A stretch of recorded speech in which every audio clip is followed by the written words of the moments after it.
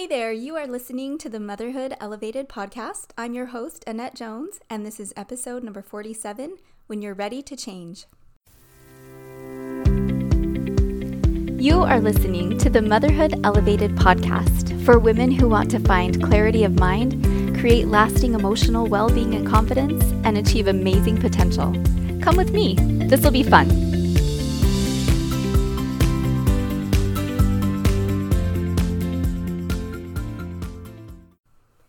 Hi everybody, welcome. I am so happy to be here talking to you today. I'm really excited for this episode. I think I might say that almost every time, but it's true. I love teaching. I've always loved teaching. Little random side note, I actually got my bachelor's degree in teaching nearly 23 years ago. So I've always loved being in front of a class and teaching just about anyone, but I especially love teaching these concepts because of how much they have helped me in my own life, and because I've seen them help so many of my clients and friends and family members as I've had the opportunity to share these tools with them as well.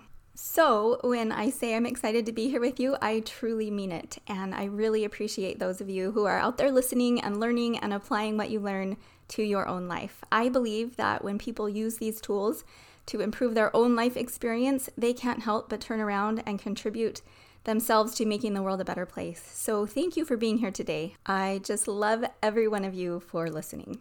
Okay, let's get going. Today we are talking about change. And a little while back, I put an episode out about navigating change. And that was more about big life changes, both the ones you want and the ones you don't necessarily want, and how to handle them with confidence.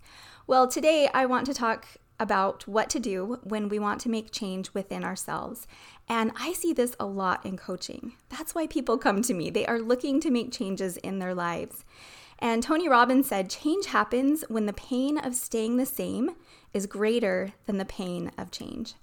And this describes a lot of my clients. They're kind of done with where they are, tired of feeling stuck in the same habits and patterns for years, and they're ready to move forward and finally get the life that they really want. And they've realized that trying to change the people in their lives, their outside circumstances, it doesn't work very well most of the time, and that any change they want to make really needs to start from within. Any true lasting change is going to begin with reevaluating the thoughts and feelings that are driving the actions and habits and attitudes and results in their lives that they want to change. And so today, I would like to share with you some thoughts about change and help you get going in the right direction with whatever changes you may want to make in your life. So first, let me start out with a question. Why do you want to change? A lot of us want to change because we think it will make us more valuable or worthy of love and acceptance. If we can just change to fit a certain mold or be a certain way, then people will like us. Then people will think we're important or capable. Then they will be accepting of us, and then we can love and accept and value ourselves. Did you know that this is the worst reason to want to change? Because if this is the reason to please others or to get their validation or praise, I will tell you right now that it doesn't work, because some people aren't even going to notice, and others might notice, but still not be interested in giving you the love and acceptance that you're seeking. And some other people might actually notice and give you approval or love or praise.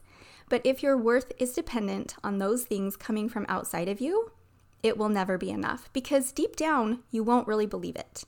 And so you'll think that you need to go out and get even more validation from others, and it turns into this vicious cycle of you desperately seeking love and approval, but never quite being satisfied even when it's given. And that's why trying to make changes with the motivation of feeling more worthy or valuable doesn't really work. It's a losing battle. You can't become more worthy of love or acceptance. I used this quote in my last episode, but I love it, from Ardith G. Cap. She said, "We did not come to this earth to gain our worth. We brought it with us." Ingrain that in your mind and into your heart. Your worth is unchanging. You are lovable just the way you are. You don't need to change a thing to be more valuable in the eyes of others or in the eyes of your heavenly parents. Loving and accepting yourself as you are is foundational to your mental and emotional health. And if you need help with that first step, please come find me. I will help you with this. It is so important. So if we're already valuable and loved as we are, why would we even want to change? I was teaching a Relief Society lesson on this subject a few weeks ago, and I asked this question, and I love the answer that one of the ladies gave. She related it to parenting and how she loves her kids unconditionally, just as they are. They don't have to earn her love, right? But she also loves seeing them learn new things and grow and progress and develop talents and skills and become even more of who they are. And I love that idea. That's not through our behavior or accomplishments that we gain value. We already have that. But as literal children of our heavenly parents, our spirits crave growth. We crave knowledge and experiences and expansion as part of our divine DNA.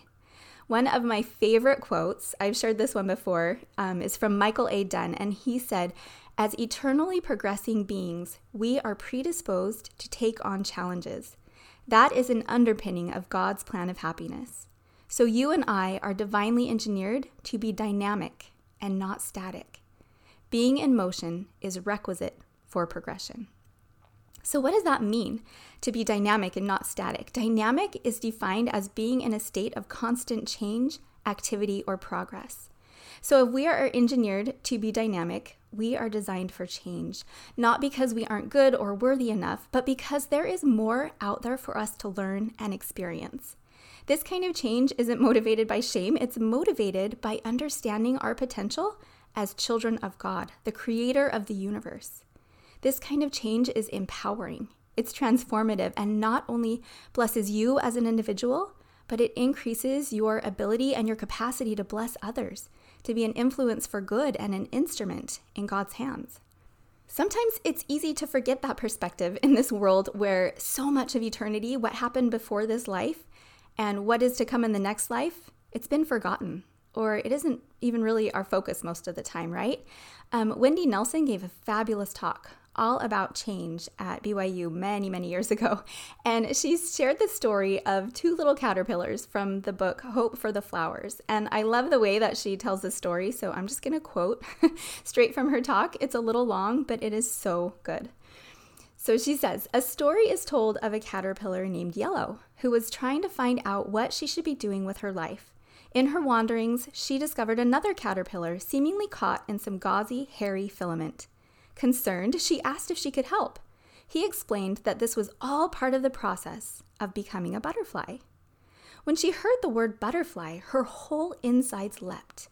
But what is a butterfly? The cocooned caterpillar explained, "It's what you are meant to become." Yellow was intrigued, but a bit defiant. "How can I believe there's a butterfly inside you or me when all I see is a fuzzy worm?" On further reflection, she pensively asked, "How does one become a butterfly?" And the answer? You must want to fly so much that you are willing to give up being a caterpillar. Sister Nelson goes on to say, "I love that. How does one become a butterfly? You must want to fly so much that you are willing to give up being a caterpillar." So what are you willing to give up being so that you can fly? Your spirit wants to fly. Your spirit remembers your premortal assignments and aspirations. What are you willing to give up believing so that you can be all you really are, all that you committed to be? Is it time to give up your caterpillar-like lifestyle? Is it time to give up living beneath yourself?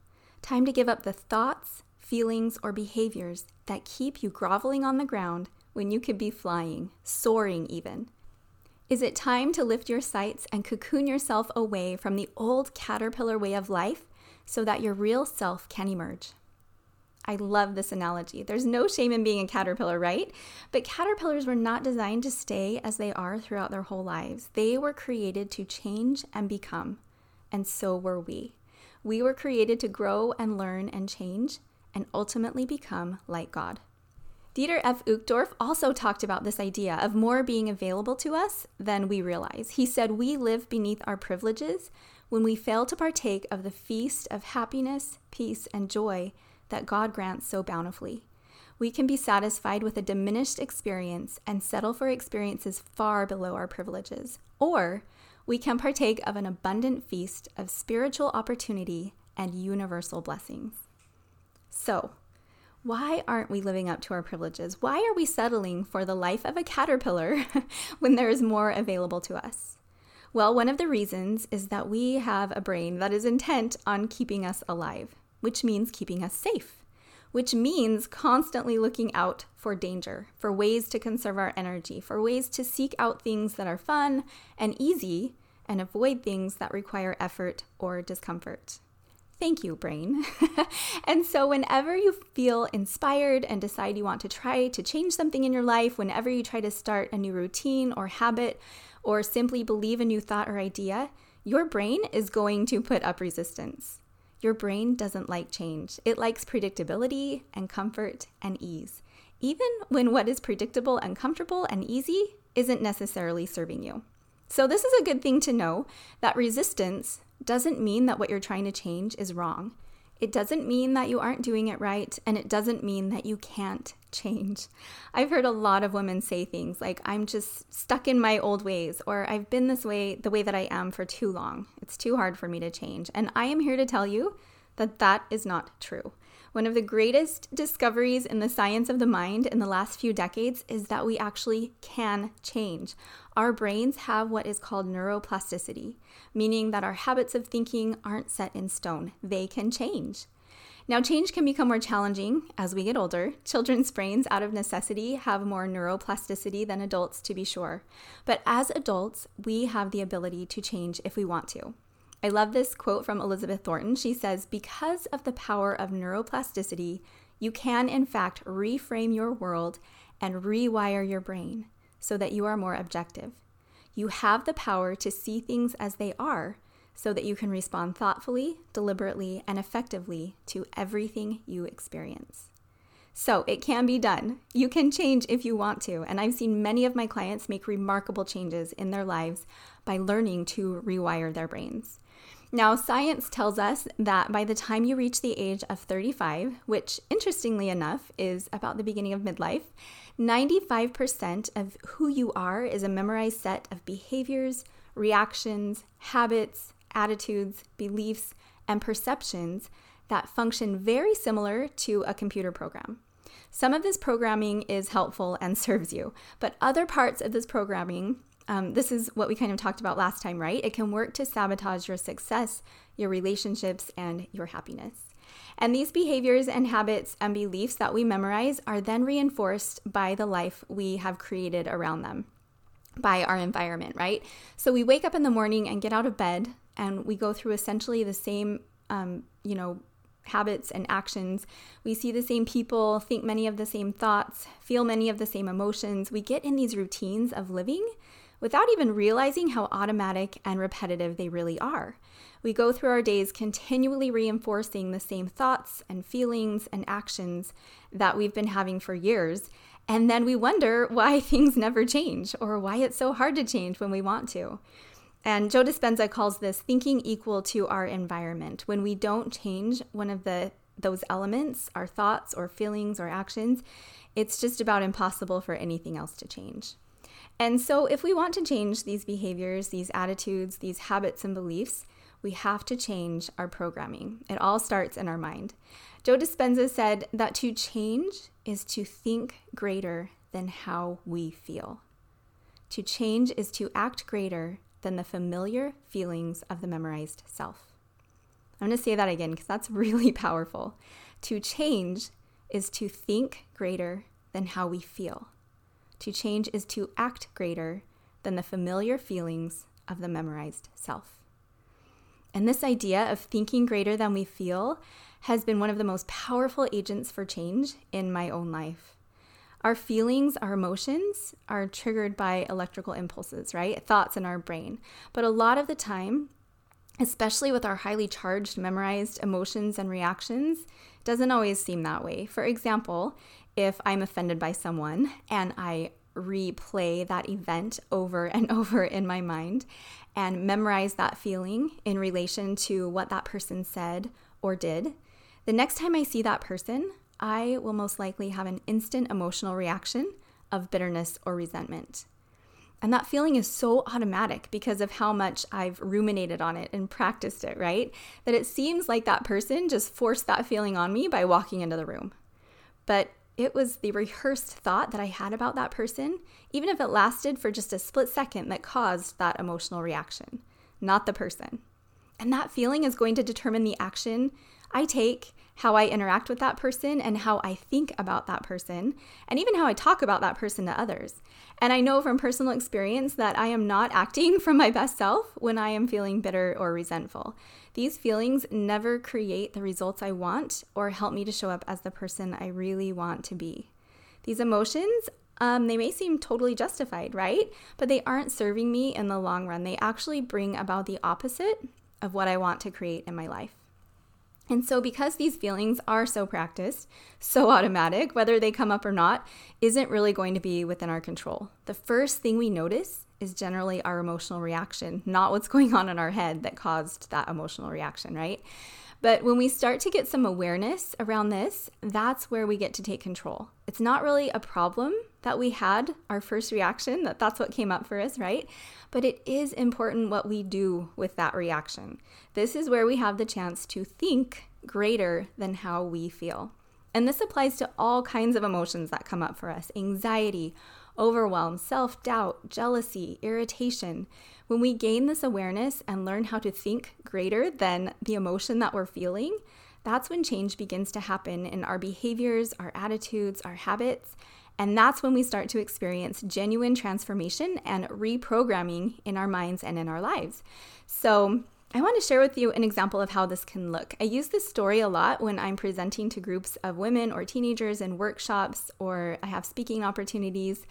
And it's really effective in illustrating this concept of thinking greater than how you feel and using your agency to put yourself back in the driver's seat when your circumstance or emotions seem outside of your control. And so this experience comes from Sister Joy Jones of the General Primary Presidency. And it was given in a talk from a BYU Women's Conference a few years ago entitled "Look Unto Him in Every Thought." And it's a really beautiful talk. If you haven't heard it, I encourage you to go listen to it. So what I usually do is share this story with the group I'm presenting to, and then we put it into a model. And if you're not familiar with the self-coaching model, it's a tool that is super simple and really helpful in helping you see how what is going on in your mind is impacting the rest of your life. So there are 5 components to the model. I'll go over it really quick. We start with a circumstance, which is simply a fact, something that happened or is happening in your life. Could be something that was said to you, an event that took place, might be the condition of your house, your child's actions, it could be the weather outside, even an emotion that you're feeling can be a circumstance. And so a circumstance is something in your life that triggers an electrical impulse or thought in your brain, which leads us to the next line of the model. And that is the thought or thoughts that you have about the circumstance. A thought is simply a sentence in your brain that is your own personal perception or interpretation of what is happening. Now, there are some circumstances that we have control over. We can change them if we want to, right? But there are a lot of circumstances and people in our lives that we actually have no control over. And this line, the thought line, is where our agency comes in. It's where we can gain leverage over the circumstance that may be outside of our control to change. We may not be able to choose what's happening, but we can certainly become more intentional about how we are choosing to think about and perceive it. Now, here's where it gets interesting. The thoughts we have in our brains release chemicals and hormones into our bodies that cause us to feel emotions, which are actually just reactions and sensations that we feel depending on the chemical that was released. So, as we talked about, sometimes it seems like the feeling comes first. And I've heard different theories on this, but I believe from my own experience that most of the time when an emotion comes up automatically in a certain circumstance or when I see a certain person, it's because that emotion has been rehearsed and reinforced over and over in my mind. If I walk into the house and it's a mess, I might feel frustrated as soon as I see it. But that's because of the thoughts and beliefs I've had for years about my messy house, right? Thoughts like it shouldn't be messy, or that it should stay clean longer after I tidy up, or that a messy house means something negative about me. It's my perceptions and interpretations that are causing my feelings, but oftentimes we've practiced those same thoughts so much that they become quick and automatic and we don't even notice them factoring into the equation. We think that feeling is just happening to us and coming at us from out of the blue.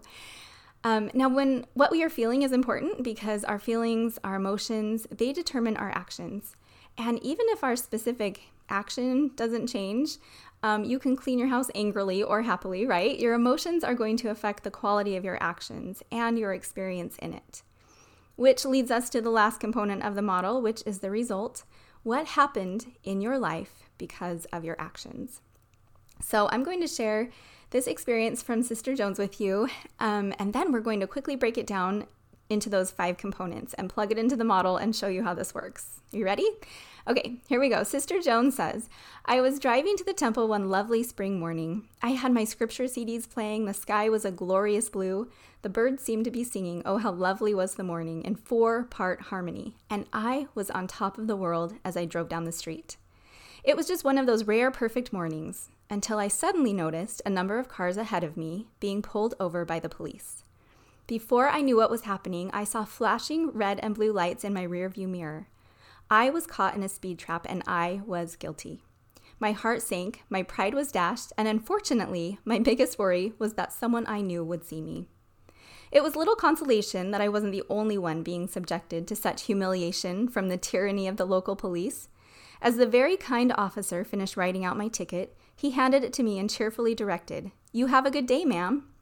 Have a good day? How could I have a good day? I was amazed at how quickly feelings of darkness, failure, and shame washed over me. My immediate thought was, how can I go to the temple now? I'm not worthy to be in the Lord's house. I turned my car around and began slowly driving toward home. My own thoughts were separating me from the Spirit. My mind quickly began listing all my personal weaknesses as I mentally beat myself up. I had truly been enticed. I had made a mistake, one I could make restitution for and learn from, yet I was choosing to allow myself to slip into darkness. But in this one particular instance, instead of continuing in this negative berating, just as in the story of the prodigal son, I came to myself. I decided to pour out my heart in prayer to express my love to my Heavenly Father, to ask Him to forgive me for choosing darkness after getting the ticket, and to help me see with spiritual eyes what was really happening.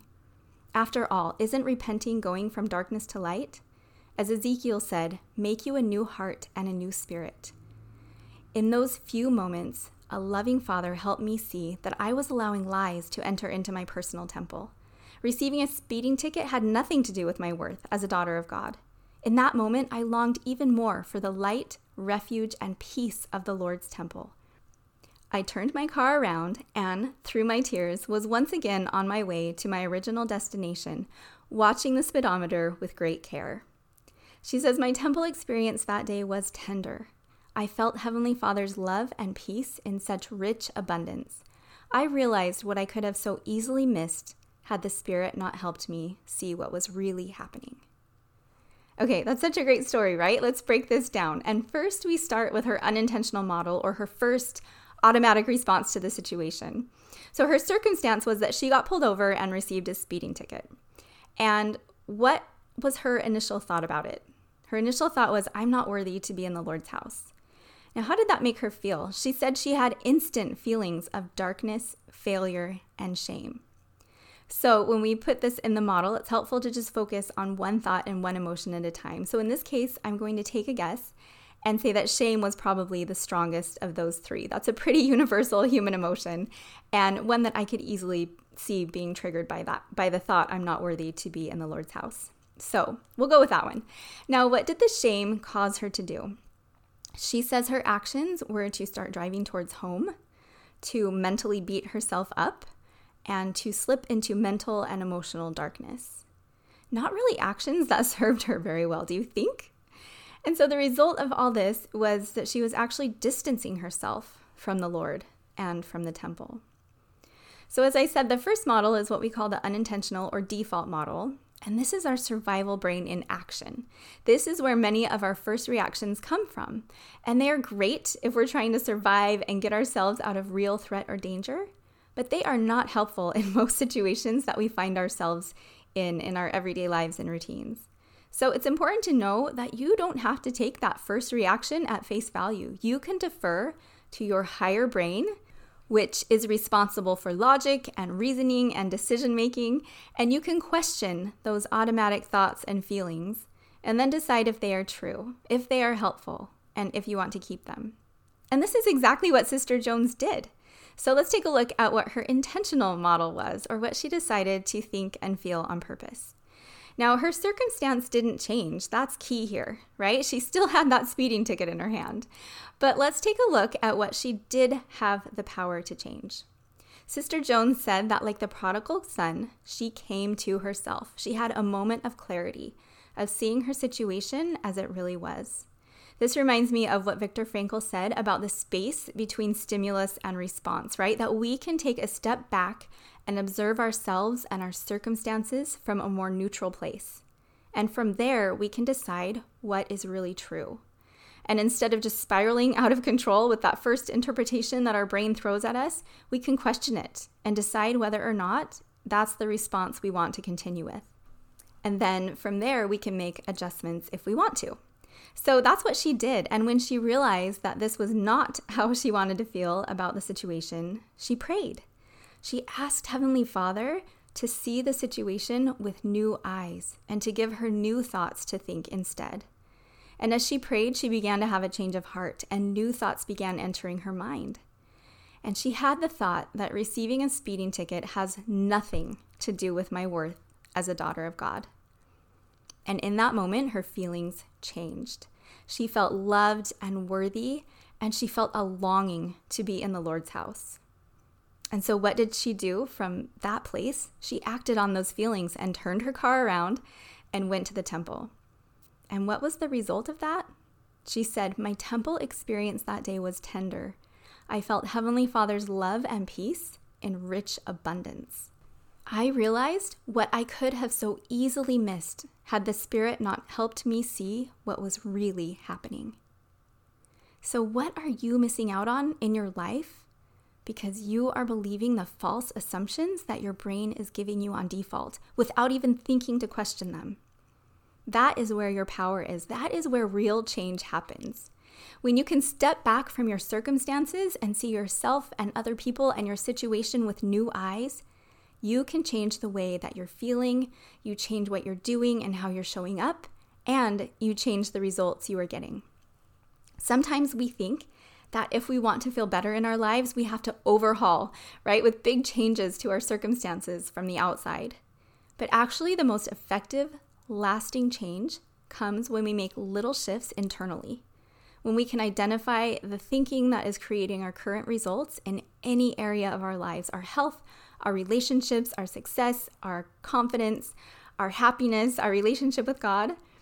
And then we can make little tweaks and changes that will create new beliefs, new feelings, new actions, and new results. So I just want in closing to go back to the little story I referred to earlier about the caterpillar. We all know that to become a butterfly, a caterpillar has to undergo significant change. But did you know that inside the chrysalis, a caterpillar isn't just growing wings, it's actually releasing enzymes that dissolve its body into a liquid. And from that state, the caterpillar is entirely rebuilt into a new creature. And I believe that this can happen for us humans as well. We don't have to stay stuck in our old caterpillar patterns and ways of life.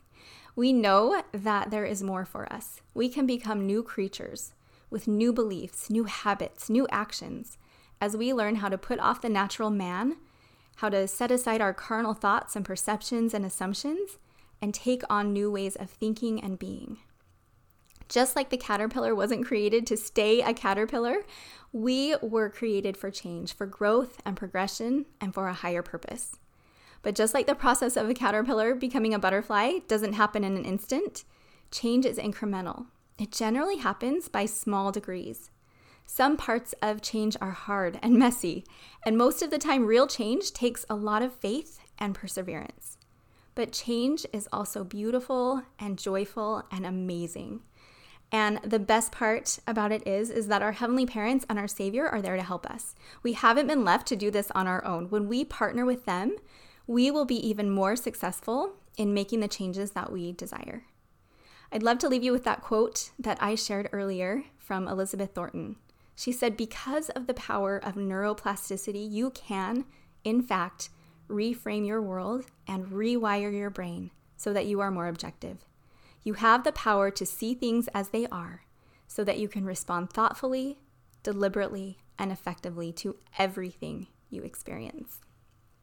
Now, if you want help with this, I offer free one-on-one coaching sessions. We spend an hour doing exactly this, teaching you how to rewire your brain so that you can respond thoughtfully, deliberately, and effectively to any challenge you are facing. These calls are so much fun. I love helping you get leverage over your brain and start approaching your life with more clarity and intention.